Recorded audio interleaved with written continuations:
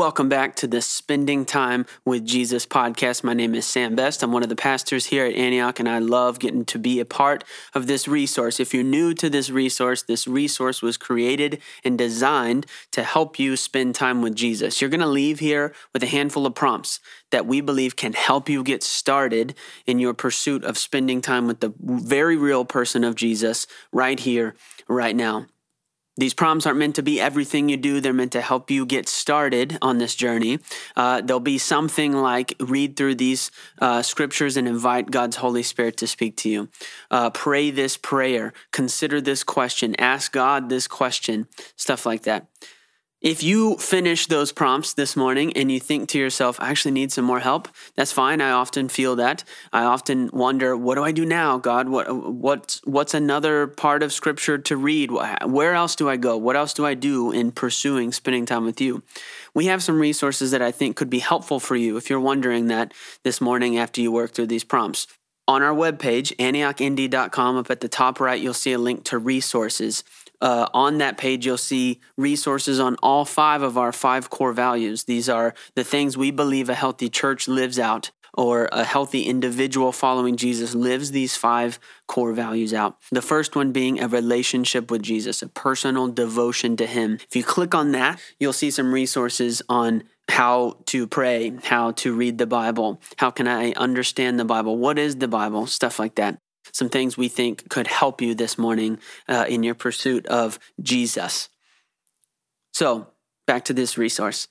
The way that we build this resource, I say this every time, but we look back to our previous Sunday sermon and we unpack that. We use that as an invitation to press into relationship with Jesus because we believe that we heard from Jesus on Sunday.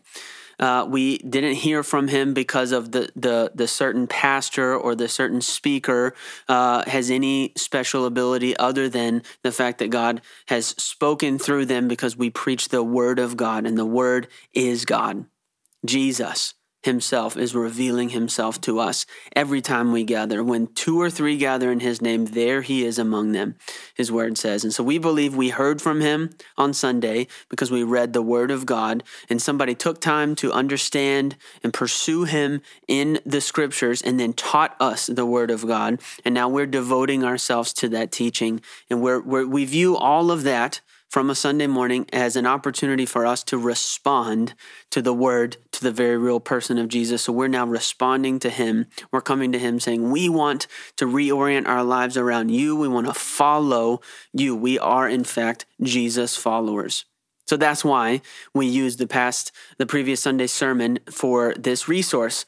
The way that we do it is we unpack it and we dive into it and we invite God to speak to us again, and we pursue Him in that. We pursue Him from the last thing He spoke to us. So if you missed the Sunday sermon, I would encourage you to go find it on YouTube or iTunes or Spotify and partake of that before you move on with this podcast. If you have already taken that in and you have heard from God through that sermon, then we're going to jump in and hear some prompts for you this morning as you seek spending time with the person of Jesus.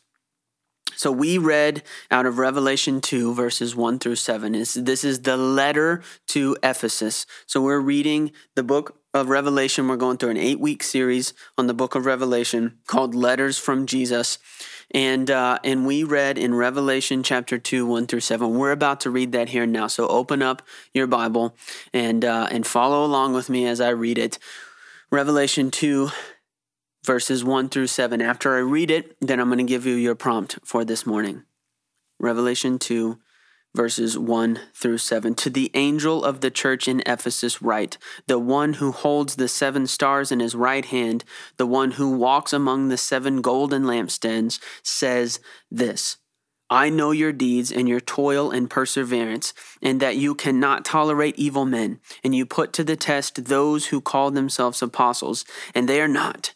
And you found them to be false, and you have perseverance and have endured for my name's sake and have not grown weary.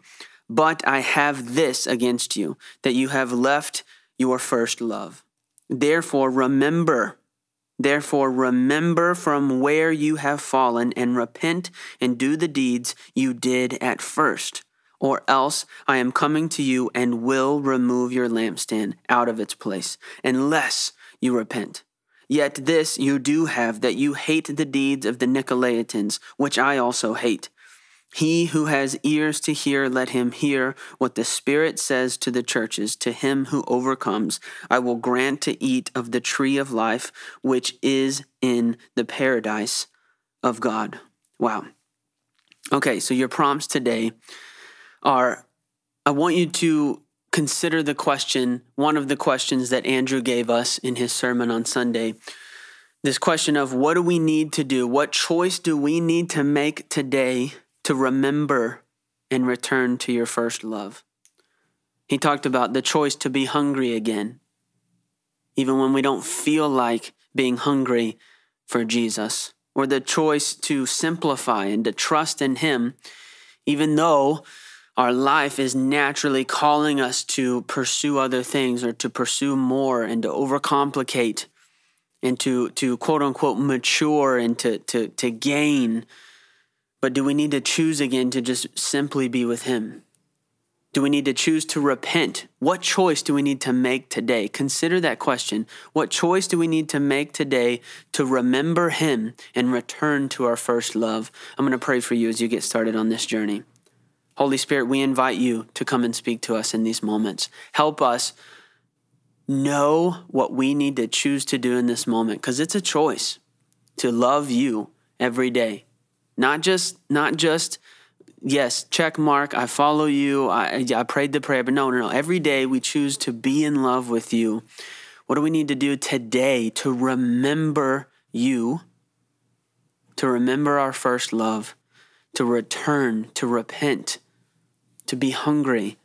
Holy Spirit, speak to our hearts, show us, and then lead and guide us in doing that, in loving the Father with all our heart, soul, mind, and strength today.